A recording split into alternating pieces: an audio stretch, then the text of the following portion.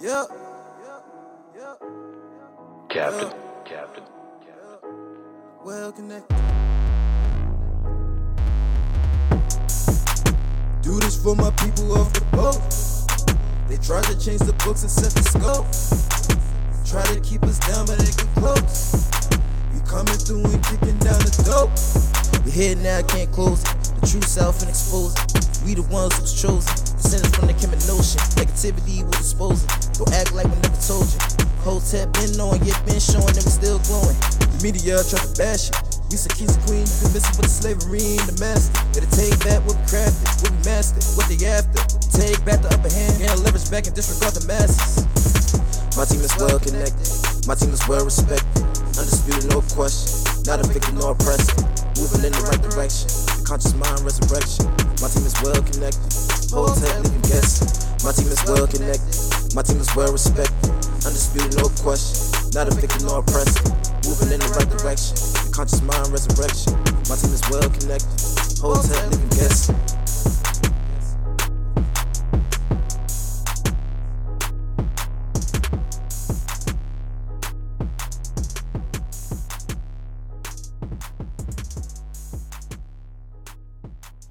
Hotep. What's up, world? Peace, love, and blessings. It's your host, T-Cat, and this is Well Connected. So we live, baby. Episode 16. Make sure you check out episode 15, called You Got the Juice, featuring my cousin, Gerard Brown, who is a co-screenwriter of the iconic movie Juice. But today, a very special guest in the building. It's going to be very dope. We're talking about a lot of different topics, very informational. Probably going to open your eyes today. So as usual, make sure you stay tuned, stay hip, stay connected. So we live. As I said before, have a very interesting and dope guest today. Got one of my closest childhood friends in the building, one of the smartest people I know, and one of the brightest people and intelligent people I know. My man's Mr. Omar Mussa. What's up, Holmes? Hey, Assalamu alaikum. What's going on, T-Cat? I'm good. As you see by the introduction, my man is Muslim. Okay. And I know in today's 2017, Islam is a very well-discussed topic. A lot of people have their different ideas, perceptions of it. And, unfortunately, I think at times people do not have a full idea what Islam really is or fully understand the ins and outs of it. So today I have a very special guest bringing Omar in the building. Omar here because Omar is very, very intelligent and he knows Islam from the back of his hand. And I think you can give a very insightful, balanced, and really non-biased expression and detail about Islam. And so I think it'll be very dope and very interesting. So as usual, guys, this is well connected. So you may not always agree with everything, but have an open mind. Let's get into it. All right, so so we get started, man. Give a little quick background about yourself. Yeah, I mean, first of all, T-Cat, appreciate the intro. I don't want to say I know Islam like the back of my hand. That's a very, very nice thing to say. But essentially, I will do my best to kind of portray my side of the understanding of what the religion is. But a background, obviously, I grew up in Harrisburg with Thomas here, and I Pennsylvania. was born in New York. Made my way out here to Harrisburg. Grew up here with a lot of you guys, and essentially from there, I moved out to Philly where I studied economics at Temple, which also then brought me to Pittsburgh, where I started to get a lot more involved in the community and obviously with a lot of the environment and what's going on in America to the Muslim community and in general just the environment and learning more about the political agendas and being more interested in the topic. I got more involved and from there kind of try to get a better understanding of the religion that my forefathers followed and trying to understand how I can form my identity from understanding where I come from and also kind of meshing that with the American side of myself being born in this country as a first generation Palestinian Muslim.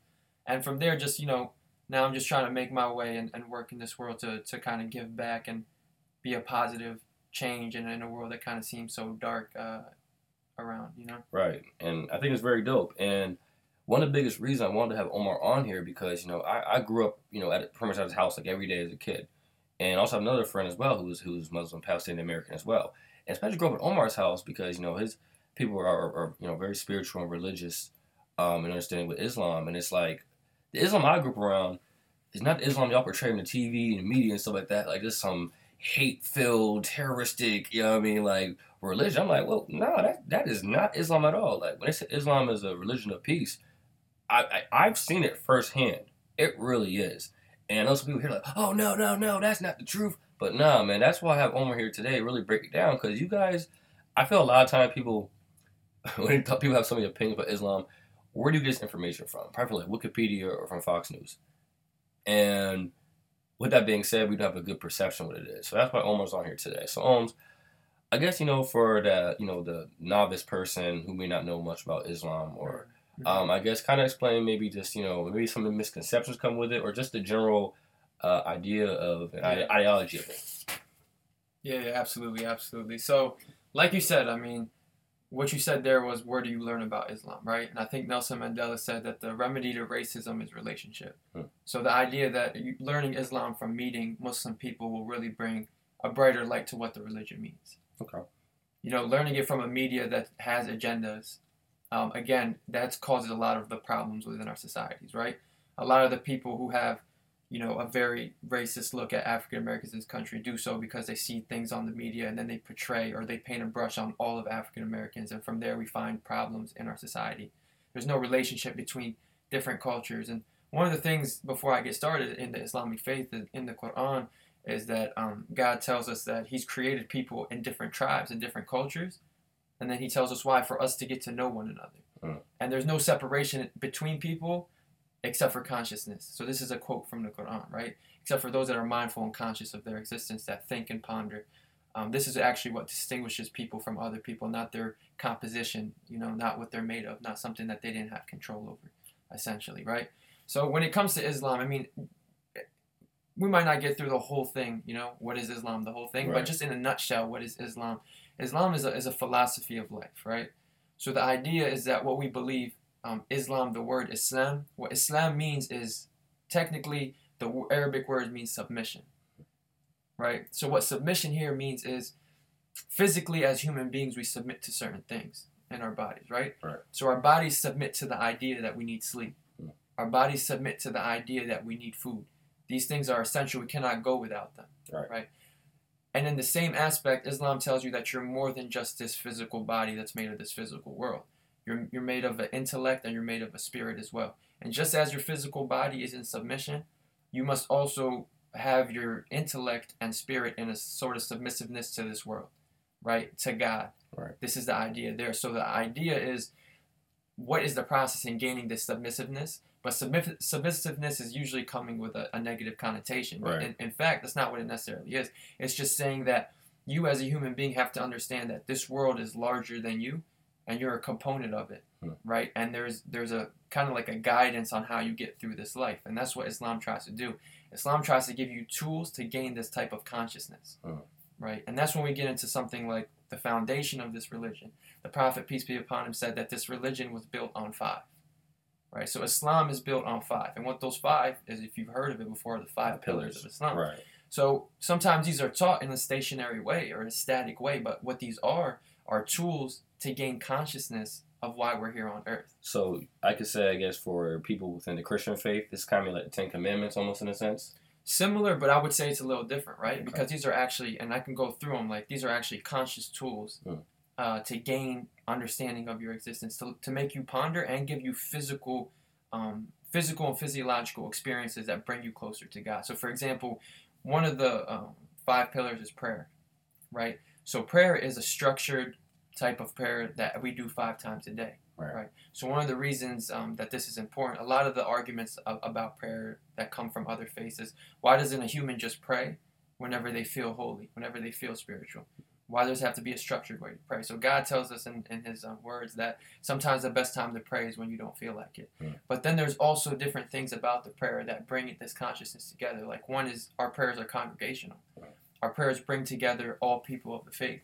They kind of break the border of socioeconomic class, because you'll have a king or a leader, a political figure, praying next to someone who's low class or different classes, right? Different socioeconomic classes are standing next to each other 5 times a day. And it also structures your day. So, regardless of what you're doing, if you're in school or if you're learning, if you have a job, anything, doesn't matter your occupation, every day is kind of formulated around these 5 prayers. There's one early in the morning, there's one at the midday, there's one in the afternoon, one at sunset, and one right before basically the end of the day. Now, with your prayers, from my understanding, is there a general direction that you guys pray into? Yeah. So this is a very interesting topic. So sometimes people get confused. They think that we pray to the Kaaba, and what the Kaaba is that structure in Mecca that you see people navigate the giant cube. So essentially, we pray in that direction, but that's what it is. So in Arabic, it's called Qibla, and Qibla means direction. So this is the direction that we pray to, but it's not because the actual rock is significant in terms of it is a holy site because of its location and the love that the Prophet had for it. Right. Just a quick history. The Kaaba, or the Qibla, the cube, was built by Abraham at first, and then it went through structures and times over. This is the belief of the Islamic faith, and then the Prophet's time it was there, and it was a place of worship. But essentially, it's just a direction for unity. All right. Long story short, I kind of got jumbled up there. Long story short, it is a direction for unity. Okay. So the faith in itself is an individual faith, right? Islam is a way of life for the individual, but the premise of Islam, the foundation, is how to build community. That's what it's all about. Every single object that we have is to, form connections through the hearts of people. Okay. Right. And so to that point, talk about community. Recently, Ramadan had just ended, and obviously every year, literally billions of Muslims worldwide, observe and celebrate the holiday of Ramadan. And that's definitely a very communal based thing I see when people come together. So for those who don't know, I mean, some people may know about the fasting part too, but explain what is Ramadan? Yeah, absolutely. So it's a great question, and we just ended Ramadan, like you said, about 1.7, 1.8 billion Muslims around the world who together fast during this holy month. So 1 month out of the calendar year of the Muslim calendar, we fast from sunrise to sunset. Okay. So from pre-dawn, essentially, from our first prayer to the sunset prayer. And essentially, there's different layers of Ramadan, but the first layer is the physical fast. So in that period, in that window from sunrise to sunset, we fast from anything physical, such as water, such as food, such as sexual intercourse with your spouse, anything that keeps you connected to the physical world. Right, smoking, drinking, all these types of things. Cursing as well. So that cursing goes more to like the second realm. Okay. Right. So the first realm is more physical. Right. So it frees you from desires that you have in this world. Right. And that frees up a lot of things. That frees up your mind to think about other things. And it also, one of the contexts that physical has is to put you in an empathetic state for people who have less. Right. So for people around the world who don't have what other people who are more fortunate have, such as water, such as food, it's so accessible. Right? It's very uncommon for someone in, let's say, America to go a day without water. Right? It's very uncommon for you to feel, anxious about where are you going to find the next meal. But there's places today in the world, even in America, even certain parts of our city, in Harrisburg or Pittsburgh, wherever you're from, and also around the world, our brothers and sisters in different parts of Africa, the Middle East, in Yemen with the war that's going on now, and all over, essentially, there's people who are anxious about where they're going to find the next meal, not only for themselves, but for their kids, so on and so forth. So a lot of times you won't understand what that feeling is unless you put yourself in that state. And then it gives you a different outlook on life. It makes you treat people a little differently. It makes your nose go down. And it's like an Arabic saying. It makes you a little bit less arrogant in a sense. Be humble. Be humble, exactly, right? And this is the physical part. But what the physical part also does is it gives you time to ponder and think and reflect. So when you feel thirst and you kind of stretch your hand to get some water, you automatically get this thought, okay, wow, I'm fasting today. And then you reflect on existence and you reflect on what God tells you to reflect on and the different thoughts that go through your mind and why you're doing it and the purpose. And then again, that gets you to the next realm of fasting, which is fasting of, the heart. Fasting of your emotions and things of that sort. So getting angry, like you said, right? Manifesting that anger is actually something that will break your fast, which will void your fast, right? So obviously you go throughout the day and you interact with people and you'll have these feelings come to your heart, whether it's anger, whether it's jealousy, whether it's, you feel like you want to backbite or these things that happen to you naturally. What fasting is telling you is don't let it manifest. Okay. Don't let it manifest. Control yourself. Be conscious of the emotions you're having. Because usually you go out throughout the day, you're not conscious of these things. You kind of just fall into your ways. Right. So Ramadan is telling you, control, become one with yourself. like spiritually, intellectually, and physically become one. Align yourself, and then you kind of extend your hand to God, and you kind of make this connection that's deeper when you're not fasting. Right. And one thing I can actually personally attest to that is that a lot of people may not know, for maybe 4 or 5 years, I would actually fast with Omar and his family. Early on, it was maybe for like a week, a couple of days, but then a couple of summers, I did the full entire month. Yeah. I was fasting, and I was not Muslim. At the time, I was still Christian at the time, and it was more just on a spiritual enlightenment. And I can personally test, fasting for a whole day, it really puts stuff in perspective. It really gets like a mental, physical, and spiritual cleanse. You don't even have to do anything in terms to actual religious part to it, right? Just on a spiritual, just make yourself feel better. It really does give that clarity to it. And that's one thing I always do admire people who are Muslim and fast for Ramadan, because it really is tough, especially not, it's one thing not eating food that day, but then you can't even drink water. And it's not like people when they fast for Ramadan, a lot of it's like, okay, we're just going to sit at home in a closed room for a whole month. No, like they have regular jobs, everything you got to deal with.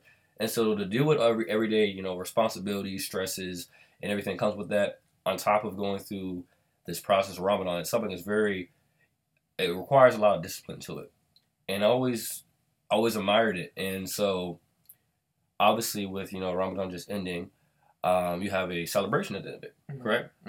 Which people know as Eid. Maybe explain what is Eid? What does it represent? Yeah, absolutely. So it's beautiful because at the end of the 30 days, you want to celebrate, right? And to your point, if I can just make that point, you said about the actual mental change that you have during Ramadan. So if you look at the human brain, it's always biologically changing, right? It's the way our brain works. So they say it takes 27 days to make or break a habit, right? Because the idea is that when you put your body and your brain into training, it actually biologically changes. So when you have 30 consecutive days of fasting, you change the composition of your brain in the way that you want, right? It's a training period for your brain. And it puts you, like you said, it gives you clarity. And that clarity is supposed to extend into the rest of the year. It's supposed to be the boost for the rest of the year, increasing you into a different level of intellect and spirituality, right? So back to the Eid, yeah. So at the end of those 30 days, you've been fasting the whole month. You've been with your friends and your family the whole month. You want to celebrate at the end of the year. But it's very interesting that the whole holiday, which is Eid al-Fitr, the day of feast, is centered around Zakat al-Fitr, which is the charity of the Eid. So for you to put a seal on your fast, for it to be counted, on the last day you actually have to take some food, right, and go out and give it to the poor. That is the seal on the end of the holiday, right? So the whole holiday is about, the whole Ramadan is about an internal spiritual cleanse, but there's always a context of other people. There's always a context of community. There's always a context of helping those less fortunate. This religion is based on helping those, just like many religions are, right? Helping the less fortunate, those who cannot help themselves. So to put a seal on this month of Ramadan, the Eid, which you referenced, is basically a holiday of celebration and a holiday of extending a hand to these people that need help. Yeah, because growing up, we always thought like this was like almost not the equivalency, but similar to Christmas almost in a sense of just the giving, the holidays, the good spirits, and, and always, because growing up, Omar and with a close friend of me, they're both Muslim, did not celebrate, Christmas or anything like that, these holidays. So it was always their holiday, kind of seemed like, they're doing their thing and celebrating. Yeah, but we still spent every single Christmas dinner together. Every Christmas dinner, Omar pull up at my house, chill with the fam, man. Always lit. All right, so with that being said, to transition a little bit. Okay, so that's a little background about Ramadan.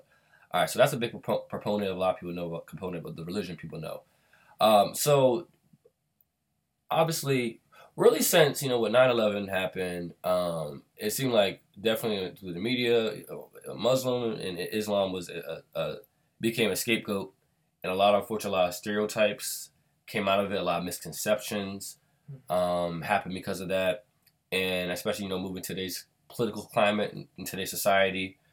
Again, there's so many things that are misconstrued about Islam, and so I guess let's get straight into it. Let's break these things down, because I feel like a lot of stuff, like I see all the time on Twitter and things, and I follow people from both sides, right? I follow people who are left liberal Democrats, I follow people who are right wing Republican GOP Trump train, okay? And I'll be honest, both sides really don't have a true idea what Islam truly is. I mean, the left, you guys are defending it and the liberal side and calling it Islamophobia and stuff like that, which is good. Same time on the right, you guys really don't know nothing what you're talking about, to be honest. The left, you guys really don't truly know really too much about either, to be honest, as well.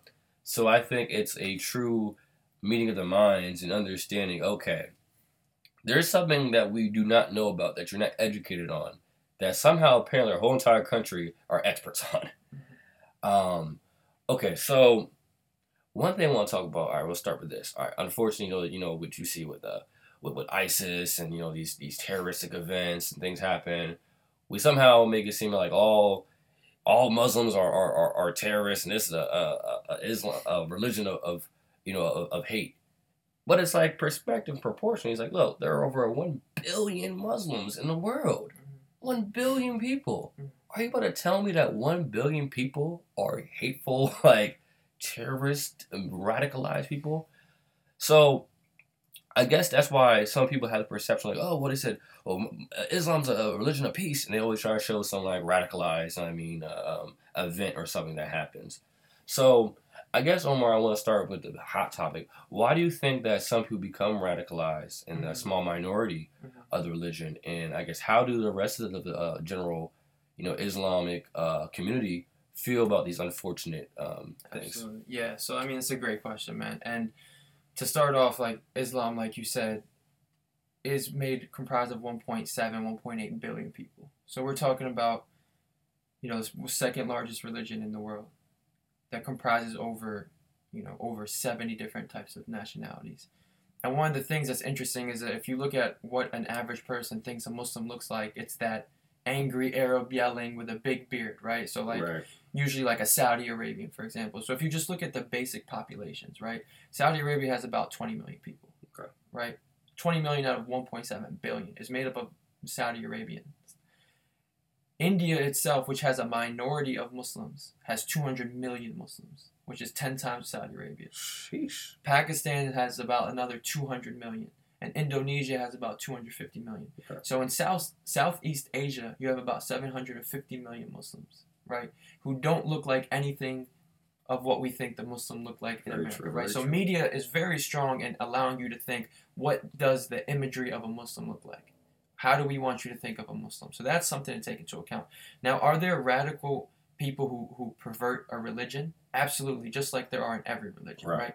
If I looked at the KKK and said that Christianity is a violent, killing religion, because, the KKK says, in the name of Jesus Christ, we kill and we lynch black African American people, and also they're racist towards every non-white type of individual. So you cannot just extrapolate and say all of Christians, right? So the majority of Muslims are condemning and pushing back on those extremists that pervert the religion, right? Because in the book of Allah, in the book of the Quran, 113 out of 114 chapters begin with Bismillah ar-Rahman ar-Rahim, in the name of God, the most gracious, the most merciful. This is a book that we know. The same book that says that killing an innocent person is as if you killed all of humanity. And saving an innocent person is as if you saved all of humanity.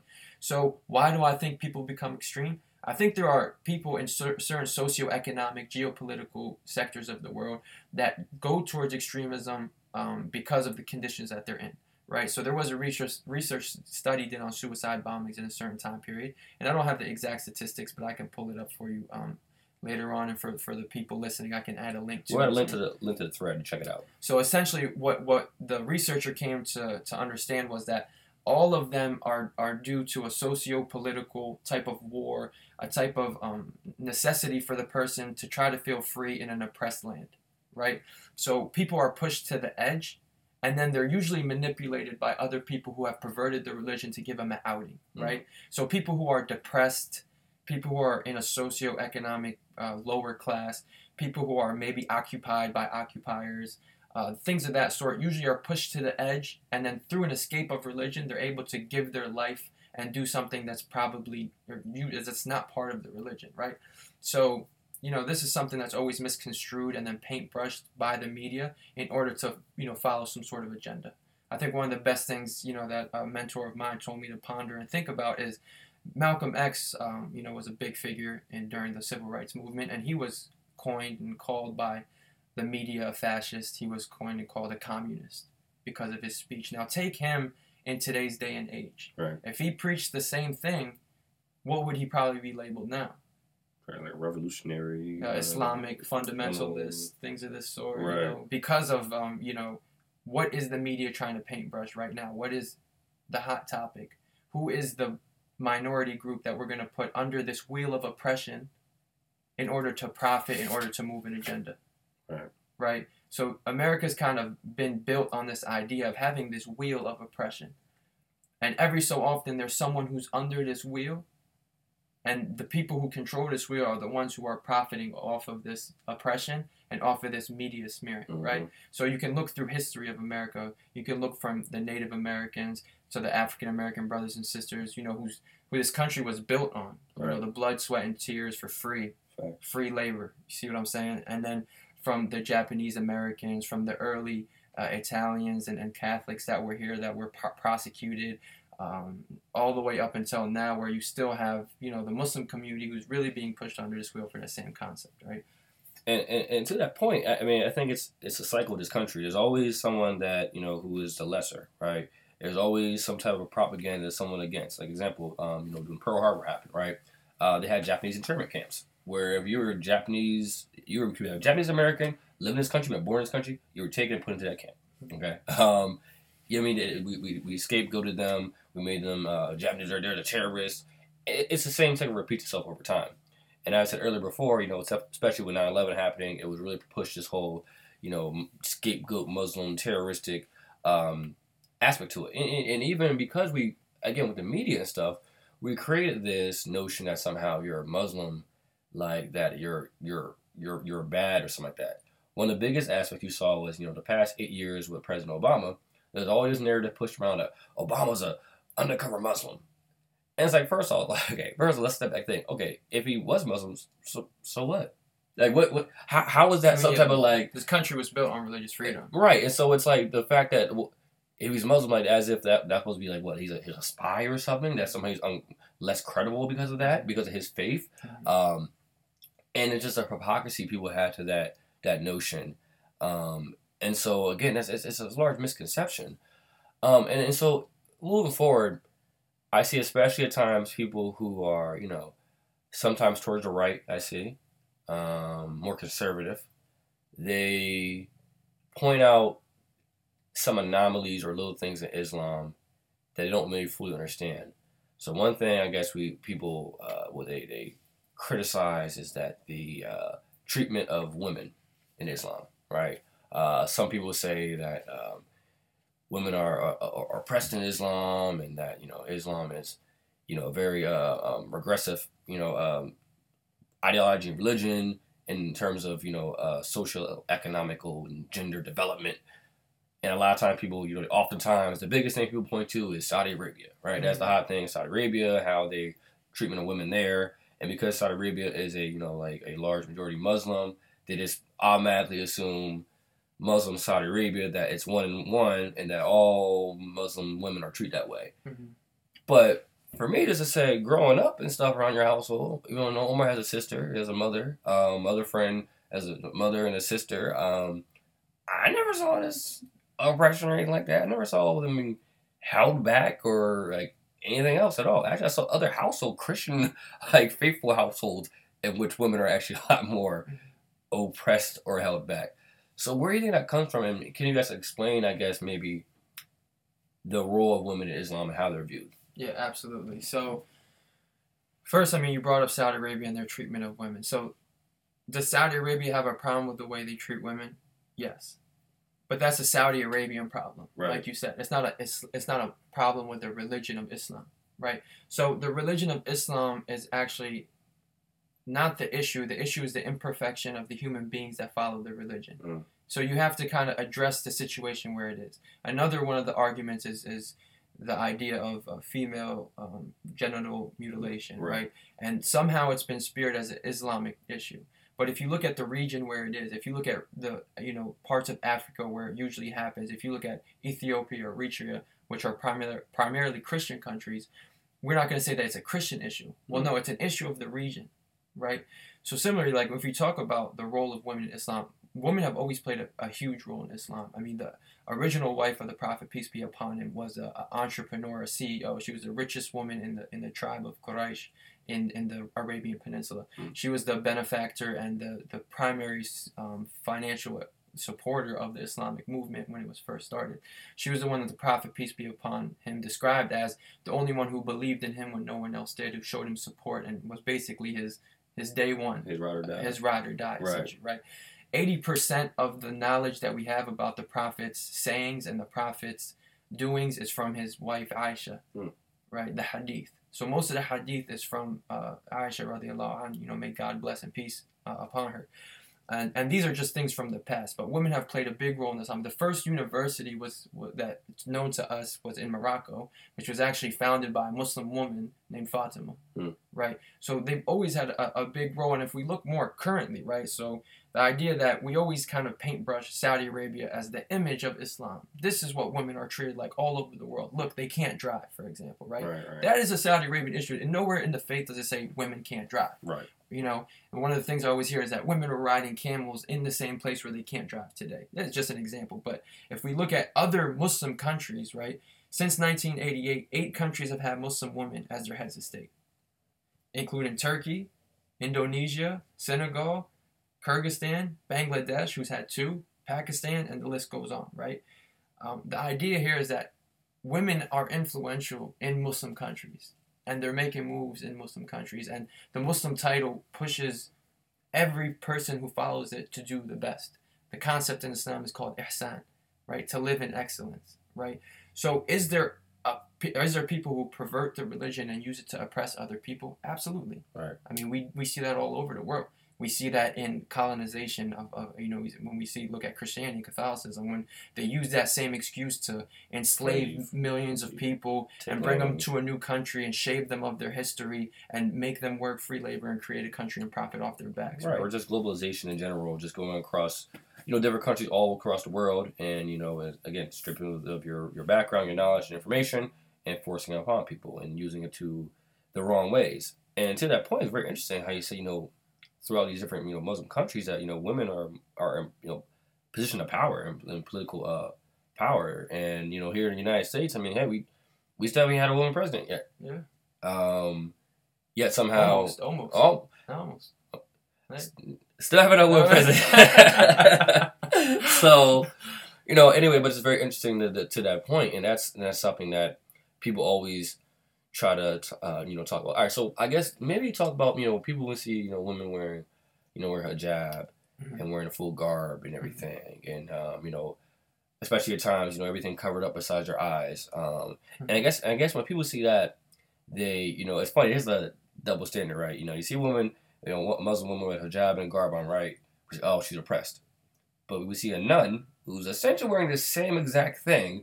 It's she's a woman of power and spirituality and freedom and independence. Yeah. But it's like, she's wearing like the same exact thing. Yeah. So I guess in religion, why are women be covered up in that sense, or what does that come from? Yeah. So I'm always very cautious to talk about. I usually like a woman to come and express her feelings about this type of stuff. But just from what I know from having a mother who does wear the hijab and a sister who doesn't wear the hijab. Okay. I have experience and many friends that do and many friends that don't. So the first thing I want to say about it is that it is an external manifestation of the religion, right? Okay. So it is very noticeable, right? If you see a woman wearing it, you can tell she's Muslim. Whereas for men, there's no physical distinction for us. Like, I'll walk down the street, some people think I'm Spanish, some people think I'm X, Y, and Z. They don't know what I am, right? True, There's no physical indication that I'm Muslim, right? So it's actually a very powerful thing for them, and it's a very courageous thing for them to do, especially in the climate that we live in. Right. So in countries like America, no one... you might have family, like a father that forces a daughter to wear it, right? That's an individual case. You have to address him. He does not understand the religion properly. Right. The reason I brought up that it's a physical manifestation is because praying is obligatory upon a Muslim. But you looking at me, you can't tell if I pray or not. Fasting is obligatory upon a Muslim. But you looking at me, you can't tell if I fast or not. Very true. Giving charity is obligatory upon me. But you cannot tell if I give charity or not. A woman, you can tell whether or not she wears a hijab. So why I bring that up is because human beings fluctuate in spirituality, right? Some days we'll be up, we'll feel holy. Some days we'll kind of doubt and we'll have objections. Maybe we'll question why we're here, or question the actual existence of God. And this is natural. Imam Ghazali, one of the great scholars in Islam, tells you that when you have doubts, it's obligatory upon you to gain knowledge to figure out why you're doubting, right? So the reason I bring this up is because when a woman fluctuates in spirituality, she may wear it, she may not wear it. She may go through the same cycle that I go with prayer, or with fasting, or with giving charity. Sometimes I give charity, sometimes I don't. But no one can see it. Mm-hmm. But you can see a woman wear or not wear it.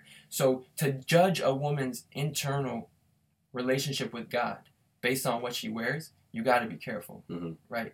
Because the Prophet, peace be upon him, tells us not to judge a person's heart. We don't know what's inside. But the idea of the hijab, first of all, the fully face covering is not obligatory. Okay. Right. What's obligatory is the hijab, is what you see, right? The covering of the head. If we had like a video we could show, but we don't, maybe we'll pop it up or something. Pop it in the thread. We'll see it. Yeah, but essentially, it's a modesty thing, right? Okay. The religion itself is about modesty, and it's interesting because the word hijab, when it shows up in the Quran, first references men, right? So hijab literally means a barrier. Mm. Right? So the light, when Moses went to see God, this is the belief, when he went to see God, all he saw was a light. He didn't actually see God. And in the Quran, it was called a hijab. So God's hijab is the light. A man's hijab is his gaze. He must be in control of his gaze. This is his hijab. And a woman's hijab is the physical manifestation, right? So the religion is a religion of modesty. The Prophet, peace be upon him, said that every religion has essence, and the essence of Islam is modesty. Mm-hmm. So it's one of those cases where it's made as a source of modesty and a protection for women. So you have to understand when this book came down, it came down in a historical moment. And the way they treated women in that time was it was very vulgar in senses. People didn't have as much policing back then. So it was a way to protect the woman as well. Right. Her sanctity, and protecting her from, when she went out late at night or went out without someone to protect her, there might be people in the villages that come out and attack or abduct and things like that. And this was a form of protection. Okay, so to that point, right, I guess, in certain countries you see where it appears, right, from the media's perspective, or certain perspectives, that, women are being forced to wear the hijabs, and, they have to wear or face, some type of discipline or repercussions. Yeah. Now, through our conversation, I think maybe in those certain countries, maybe that's that country's issue of the treatment of women more than the actual Islam issue in their treatment of women. And I think because people will just put two and two together, they see, oh, well, Muslim woman, Muslim country, that just means that's a Muslim issue. Mm-hmm. And that's not necessarily the case. You really look at those certain places. Where is that happening? Where the extremism of it?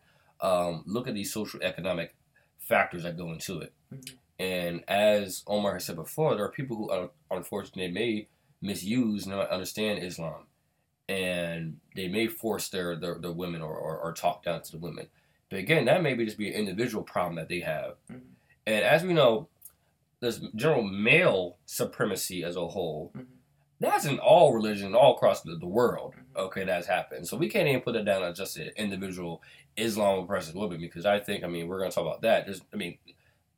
Very conservative Christian males oppress Christian women all the time, in a sense. So, I think it's more of a male woman thing than an Islam woman thing. And again, that's why understanding, guys, when you see that, you can't just automatically assume, well, that's what it is. Well, no, there may be other factors that go into it that's not going to be explained on TV.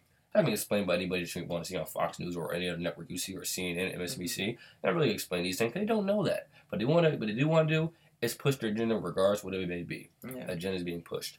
I think it's one point to that is I met this woman in Pittsburgh, and she's a 45-year-old white woman. She converted to Islam, and she wears the whole 9 yards, black niqab, hijab. She's all covered, and this was a choice that she made. And the thing is, you talk to her and ask her to explain, because first of all, you don't have to cover your face, but she chooses to. And what she said is, "This is the only time I've ever felt free." And this is her opinion. I'm not saying go wear it because it makes you feel free. I'm just telling you, when I spoke to an individual person, she said she wakes up, she doesn't have to worry about, putting on makeup to impress people and doing her hair and looking a certain way. And when she goes out and interacts with people, no one cares about what she looks like because they don't see her. They only want to know what's on her mind. What does she speak? She does her job. She, moves up, gets promoted, all these types of things. The idea is that she escapes, the fakeness, for lack of better words, that we kind of go through in terms of like this front we put up to impress people, to look a certain way, in a certain way that the media has portrayed and made us think is the ideal way to look, the ideal size to be, the ideal amount of makeup to wear, eyeliner, haircuts, fade. You know what I'm saying? Like, right. everything is just there. Like, we have to look and feel a certain way in order to perform. But she just wakes up and she goes. Right. So, and that's an interesting point of being just being comfortable and being your own skin. And that's her personal, her experience. That's her experience. But it's very interesting. This is a 45 white woman who converted. I'm sure she might have had other privileges throughout her life, and she made this conscious decision herself. Yeah. And I think it's very dope. And I see all the time just with Islam. Like, all right, I personally can test this, okay? I've talked to people from all different religions and stuff, right? People are Christian, Muslim, Jewish, Indian, atheist, agnostic, study, African spirituality, where it may be, right? And I can say that from my perspective and experiences, people who are Muslim are extremely less judgmental compared to people from other religions. And I can proudly say, I've never seen a Muslim go to a Christian, oh, you're wrong for being Christian. That's wrong. I personally have not seen that. I mean, it happens. It happened. No, yeah. Am I going to say act like it doesn't happen? No. But in terms of the times I see with Christians and how judgmental they can be, especially when you see someone they Muslim. Mm. Mm-hmm. For religion, it's supposed to be about peace and Christianity and stuff and love. And my goodness, there's a lot of hypocrisy. Speaking of hypocrisy, transition to my next point. Obviously, in today's political climate in our country, especially with the President Trump administration, however you feel about him, that's like him or don't like him, that's people's business. But let's talk about actions, okay? Mm-hmm. Now, one thing I want to say is that since he's been elected, there has been a lot of hypocritical and selective anger. A lot of understandable anger, right? Mm-hmm. Now, when I say selective anger, I say in that sense, right? Now, when President Trump was, especially when the travel ban initially had put in place, and it seems everybody was coming over or talking about, this is wrong, it's horrible, you're oppressing Muslims. And I was with that, like, in terms of people's sympathy, cool. Mm-hmm. But I was like, hold on, y'all the same people that just last week associated every single Muslim being a terrorist on TV and stuff. Y'all the same people after 9/11 that was stereotyping and biasing them. Just because President Trump hates them, now suddenly you want to be the opposite side to it. And I felt a little hypocritical because one aspect as well was that people, President Trump was talking about, building this wall, right, to separate, us and Mexico, right? Mm-hmm. Regardless how you feel about it, right, they want to build this wall. And people are like, this is wrong, it's horrible. However, in Israel, which is a country that we literally give billions of dollars to annually, mm-hmm. they have a wall that is literal like apartheid. Mm-hmm. So that's one thing I want to talk about, Omar, with you being a Palestinian American first generation. All your family was born in Palestine. Mm-hmm. You have family that live in Palestine. Mm-hmm. I understand you go back and visit still to Palestine. Mm-hmm. So your actual, you've been there, you have people literally living in the trenches who are there. What can you talk about that situation? And again, you can correlate maybe to the media aspect of why people are not fully aware. People might have heard this Israeli-Palestinian conflict, but I don't think people fully understand what's going on. So please explain. You can start the historical aspect to it. Please go in. Yeah, so first of all, before we start this topic, I always get on the table that anything we say about the policies and the actions of Israel is not anti-Semitic. It has nothing to do with Judaism. Judaism is another religion, a monotheistic Abrahamic religion that Islam accepts, right? In terms of in the Quran, it's Ahl al-Kitab, people of the book.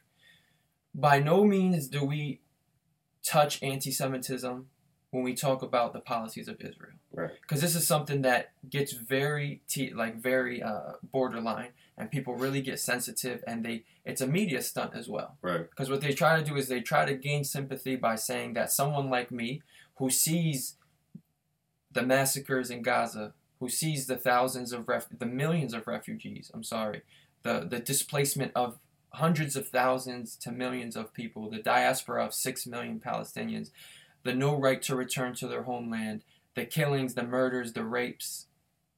And then they say, I'm being anti-Semitic. By no means am I anti-Semitic. I have Jewish friends. Right. Oh, I have Israeli citizenship. Right. Right. I'm in touch with a lot of Israeli people and Jewish people. It has nothing to do with the religion. It has to do with occupation. The political, right. With the occupation. All right. So in terms of occupation, a lot of people may not realize, right, because we think of, biblical times. You hear Israel. People, I think, at times correlate that biblical Israel as the same Israel as today's state of Israel, but it is not the same thing. Mm-hmm. Now, people realize Israel is less than 70 years old. It was created in I believe 1948. Yes. Check it out. I wrote my thesis and graduated from college on the United States' involvement in the Israeli-Palestinian conflict. Plug. Very, very intriguing. I'll post a thread about that later on. So with that being said, I guess talk about the creation of the state of Israel and how that affected the actual state of Palestine over the years of how it's expanded in terms to this conflict we have now. Absolutely, yeah. So, I mean, it goes back, when you look at, there were always Jews that were in Palestine, in the geographical area. In the geographical area, in Jerusalem, right? Okay. And there were Arab Jews as well, right?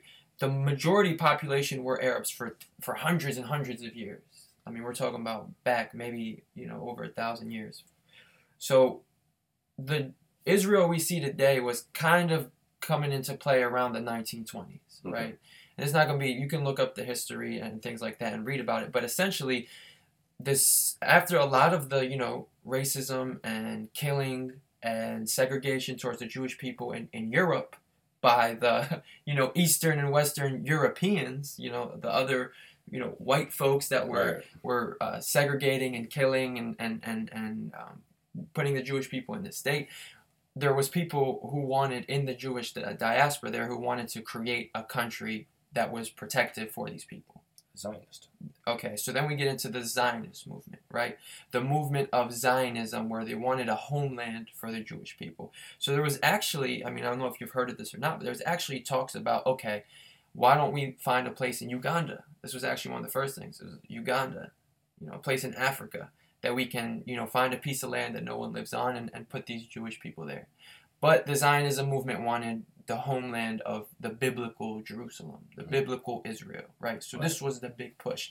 And it's not like this was just a bunch of low socioeconomic people. I mean, we're talking about big figureheads in America, big figureheads all over Europe that pushed for this as well because of tactical purposes, because of the geopolitical area, because of all these types of things. Some of the same people that own the Federal Reserve pushing for this. So that's the type of money we on here. Yeah, this is bigger than just that. But essentially around like the 1920s, 30s, you started to see migration of Jewish people into this area.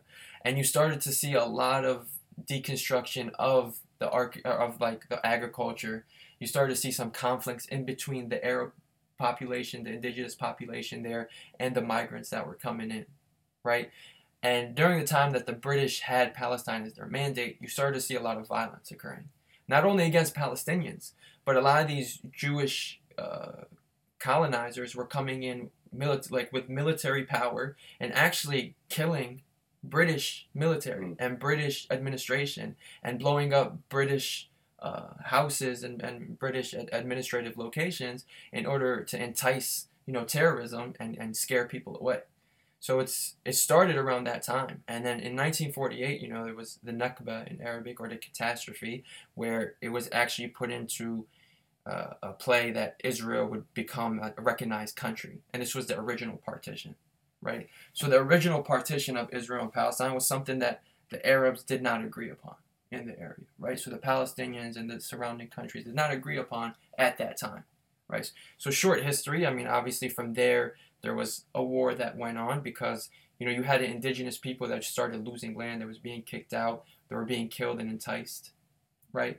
So you fast forward to a lot of things that happened. In 1967 was another big war.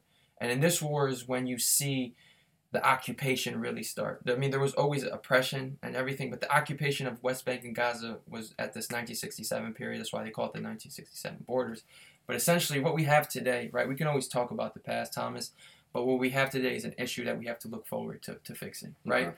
So when you have an occupied people that don't have the right to vote, that don't have the right to move, that are harassed, killed, and murdered on a daily basis, right? It makes it very hard for you to even come to the negotiating table, and you don't even have the power to negotiate. So a lot of times it's seen as an Israeli-Palestinian conflict, right? A war between two equal parties. It's an occupier and an occupied, right? There's no equality here, right? It's one of the most militarily advanced countries versus poor, poverty-stricken, famine-stricken, unemployed group of people. It'd basically be like, the U.S. Army coming into Harrisburg right now and fighting us, right? Essentially, and then we kind of just try to make what we can and fight back. And one thing people may not realize, which I'll link pictures of this, just the growth of Israel and the deduction of Palestine over the years. I mean, it's crazy. Look at these pictures. It's over 10, 12-year periods. How much Israel has grown, something like a sponge, right? And how small and Palestine keeps getting and getting and getting. Yeah. So when we say this conflict, right, and we can you look statistics up, you look at the casualties. I mean, there's no ifs or buts about this. This is not an equal war, remotely, at all. And that's from a non-biased point of view.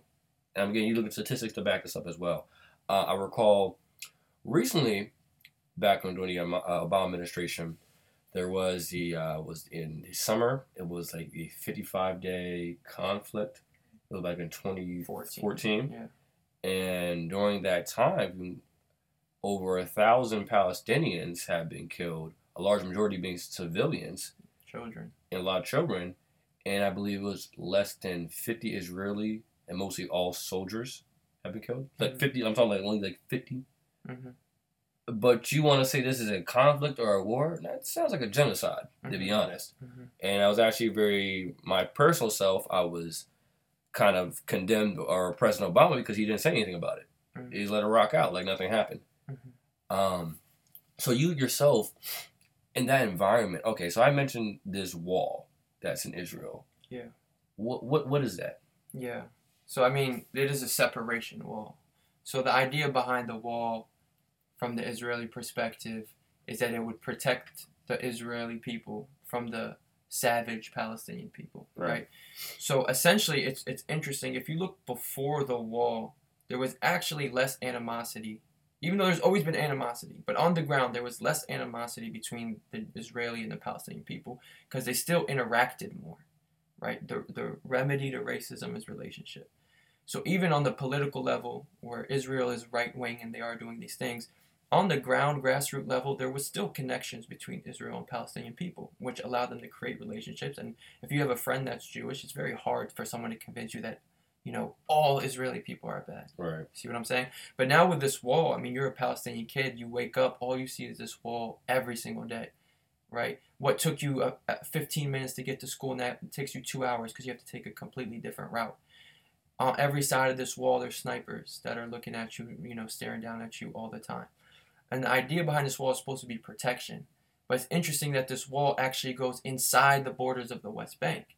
So it's not even just bordering, Israel and Palestine, but it goes inside of the borders of Palestine. Because what they do is when they create settlements inside of Palestine, then they border them along with this wall so that they can annex areas of the West Bank under Israeli territory, right? Although they already own it, they annex it under the government. See what I'm saying? So this whole peace process has just always been a cover-up to slow down talks so that they can continue to expand Israel. I mean, you can look at it. Settlements have grown exponentially. There's over 600,000 settlers now in the West Bank in these settlements, and they continue to grow. Regardless of peace talks, regardless of what's going on, they continue to grow, even though everyone has said that they are the biggest hindering of peace talks, and also they're illegal under international law.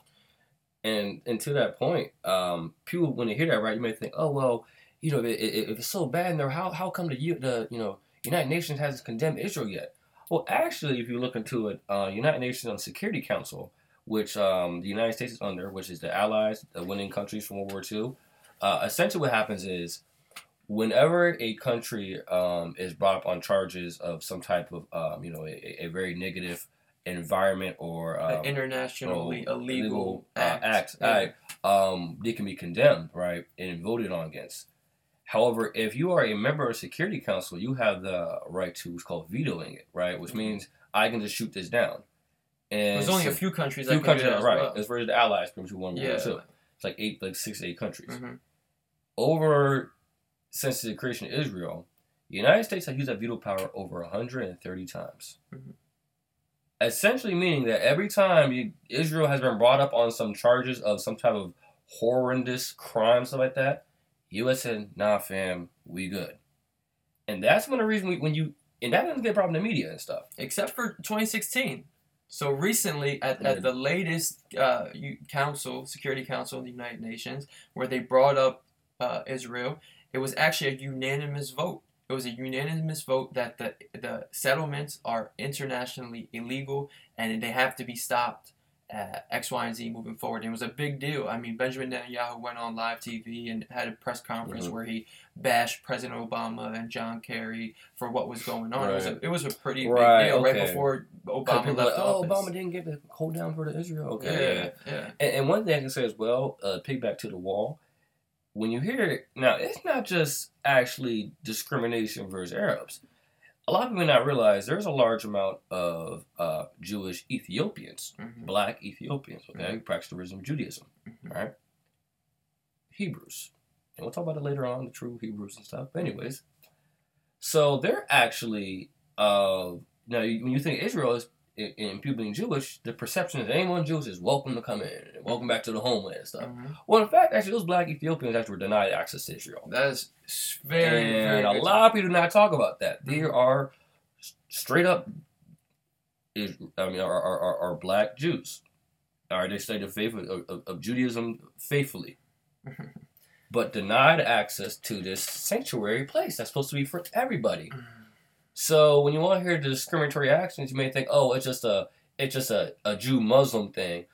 Not really sure that's the full issue to it behind it, because now there are actual Jews who are, unfortunately, in those areas and stuff, they're essentially sanctuary because of the rebel force and stuff there, and because of their Jews in large these Christian countries or these other countries, they have the sanctuary, and they're not allowed that.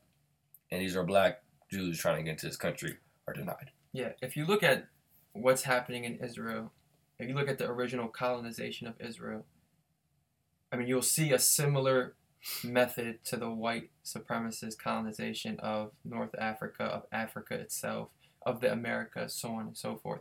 So to your point, in 2015, when there was a bombing in France, Benjamin Netanyahu, the Prime Minister of Israel, went and made a press conference saying that the French and Dutch Jews know in their hearts that their true home is Israel. Now, French and Dutch is primarily white European Jews. Right. So that's their true home. But at the same time, he shut down the border for African Jews to come into Israel. There's concentration camps in Israel that rile up a lot of African Jews, a lot of Africans in general who went to that country for asylum, that were being killed and prosecuted in other lands and came there for safety. They're taken off the streets and they're put into these concentration camps for years until they can be deported back to their country.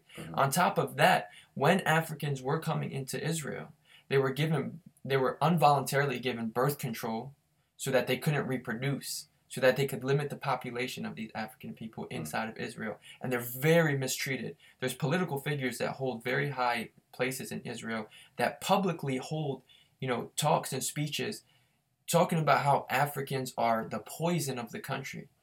Right? How they bring, evil and demon spirits to the country. All these types of nasty white supremacist, bigot talks. Right. Publicly supported by hundreds and thousands of people.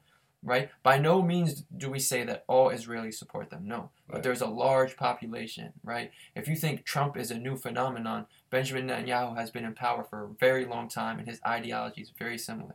Right. And remember, everything we're saying, we are talking about strictly the policies of the state of Israel and the political maneuvering. Again, not separate Judaism, the faith of Judaism, from this. Again, this is all about the policies of the state of Israel. And again, you understand, the United States support of this. The United States has given no less than $3 billion annually since 1980 to Israel. That's 30 plus years. $3 billion, no less than $3 billion annually. And there's some other stuff that goes to the military package as well. Another aspect to it of the advantage of Israel and the United States. United States, we give aid out to other countries worldwide and everything, right? One unique thing about Israel is that most aid packages, they get almost just like any other, in a stipend essentially, right? So imagine getting a stipend for a job. It's broken over a periods of time, right? You get X amount of money here, X amount of money then in different times, right? Israel has the one unique ability. They get all the money up front, straight ahead, and do whatever they want with it. Other countries have to report back specifically where this money coming to, where is it going, and stuff, right? Most Israeli money goes to the military. Other stuff is not necessarily always is not accountable. And because Israel has this rare opportunity, which they get all their money up front, annually in the beginning of the year, in this package, and can do what they want with it. There's no actual stipulations per se of how they spend this money. And so again, you guys need to research as well, United States involvement with Israel. But again, I think we have to understand that sometimes United States policies, and that's a whole other conversation we do as well, with so many of our military actions, our bases, proxy wars we get into. At the end of the day, so many of them come back to benefit Israel. I say real quick as well, just the war in Syria and stuff like that. That is a proxy war versus Iran. Iran goes down, benefits Israel and their security, which benefits the United States. And the whole thing get deep into it as well. So you can get real deep into it, but when it comes back to the topic of what do we do or what is the solution, I mean, we have to be optimistic that there's a solution, right? Because by no means is there any solution where people are going to be kicked out of the state. No, people are there. There's generations on generations of Israelis. So there's two solutions that are publicly or internationally talked about. There's a two-state solution, which is internationally really the main solution, or the one-state solution, which now has gotten some, ground, quote unquote, because Trump has said he doesn't care which solution as long as the people of the country are happy, right? So the reason a one-state solution is hindered is because if it's a one-state solution, that means every person votes. And right now, the 5 million people in the West Bank do not vote for the administration that is occupying the country. They do not have the right to vote. So they're under laws by people that they don't vote for. So if it was one state, they would all have the right to vote. And in that case, there would be a majority Arab country. So they would not have a Jewish democracy because there would be no Jewish majority. So in that case, it would have to be a two-state solution. So for anything to happen, two-state or one-state, the first thing that must happen that's internationally recognized is that the occupation has to stop and the settlements have to be stopped and there has to be peace talks, right? So by no means are we saying that people have to be kicked out of the country, people have to this. We haven't even talked about Palestinians' right to return and what's going on there. But what we're saying is let's take the first step, be optimistic about a solution, and say that the occupation is wrong. It's a freely occupied country. It's colonialism that's still being accepted in this world. That has to stop. Settlements have to stop. Then we move forward. And to that point as well, I remember a story you told me before. You always go back home and visit, in Palestine. Visit family and things, and you're talking about just the struggle having this wall there, and just example from a 15-minute cart ride to the school was now 2 hours, and just the various inconveniences and things that go along there. And I always talk about this sometimes to people that as much as there's oppression, discrimination, and laws, various things in our country, our large history of our country, especially for African Americans, in 2017, although absolutely as a black man, am I discriminated at times? Yes. Am I stereotype at times? Absolutely. Or biases against me? Absolutely. But that's why I don't say as a black man, I don't think I'm oppressed, because when I think of other things around the world and countries of the 2017 conditions, it puts some things in perspective to a degree. And one thing you mentioned, you were talking about, just driving through there, like, are there's like regulations? You can drive on the highways and stuff. And you have Israeli citizenship, dual citizenship. Yeah. And you yourself still can't drive a certain place. Can you elaborate on that? Yeah, absolutely. I mean, there's places in Israel that are only for Israeli Jews, for example, right? So, driving down certain areas, so there's certain highways that Arabs can't take. There's certain neighborhoods that Arabs can't enter. When it comes to purchasing homes and places, there's certain neighborhoods Arabs can't live, right? Kind of like the redlining in Chicago, if you read a beautiful article in the Atlantic about the redlining and the history of the slavery and racism in America. So those similar things happen openly in Israel. Yes, there's blatant racism, and that's talking from the Israeli side. When you talk about the Palestinian side, it's blatant occupation. Mhm. I mean, there's no movement in Gaza. In Gaza, people cannot move freely in and out. Exports do not move freely in and out. There's 70% unemployment. People cannot get jobs. Water is controlled. Airspace is controlled by the Israeli military, by the Israeli government. All these things, me being an Israeli citizen is not, still it's an apartheid state, but the people in Gaza are way worse off in terms of what they experience. I personally experienced things like not being able to take certain highways, yes, absolutely. Being stopped and checked because my aunts wear the hijab and they're racially profiled, absolutely. Things like that do happen, but there are other blatantly systematically and institutionalized things that happen, but also on the ground. Like one institutionalized thing that's very crazy is they just initiated a law about 3 years ago where you can get 20 years in prison for throwing a rock. 20 years in prison. So obviously they didn't say if you're Arab. They just made it, generally. But who are they referring to? And put things in perspective. Understand that these areas, there are literal Israeli tanks driving through these people's homes and neighborhoods. And I remember Omar always telling me stories and stuff of kids, like the little kids throwing rocks at these tanks and stuff. Mm-hmm. And now you said they're making a long so rule. If you look at the 1980s during the first Intifada, which was one of the biggest, most successful uprisings of the Palestinian people, where they just got so fed up with what was going on, they had this big uprising. And the imagery of that was a kid throwing a rock at a tank. That was one of the most famous pictures. That's what Palestinians became known for. Right. And now recently, to not only put people in jail for longer, there's a lot of kids in jail in Israel and in Palestine. A lot of kids, I mean like 10 and younger, that go to jail for a long time, right? And to also crush the spirits, they do things like this, right? They call one of the strategies in Israel mowing the lawn of Gaza. Every few years, 2008, 2012, 2014, you see massacres in Gaza. It's a way to make sure they know that they're still being occupied, so they never have the chance to do another intifada, to have another uprising. They're continuously mowed, is the idea. It's a very psychological war as well. There's physical things, but it's very psychological. The spirits, the intellect, the pride of these people is just being stripped and destroyed generation after generation.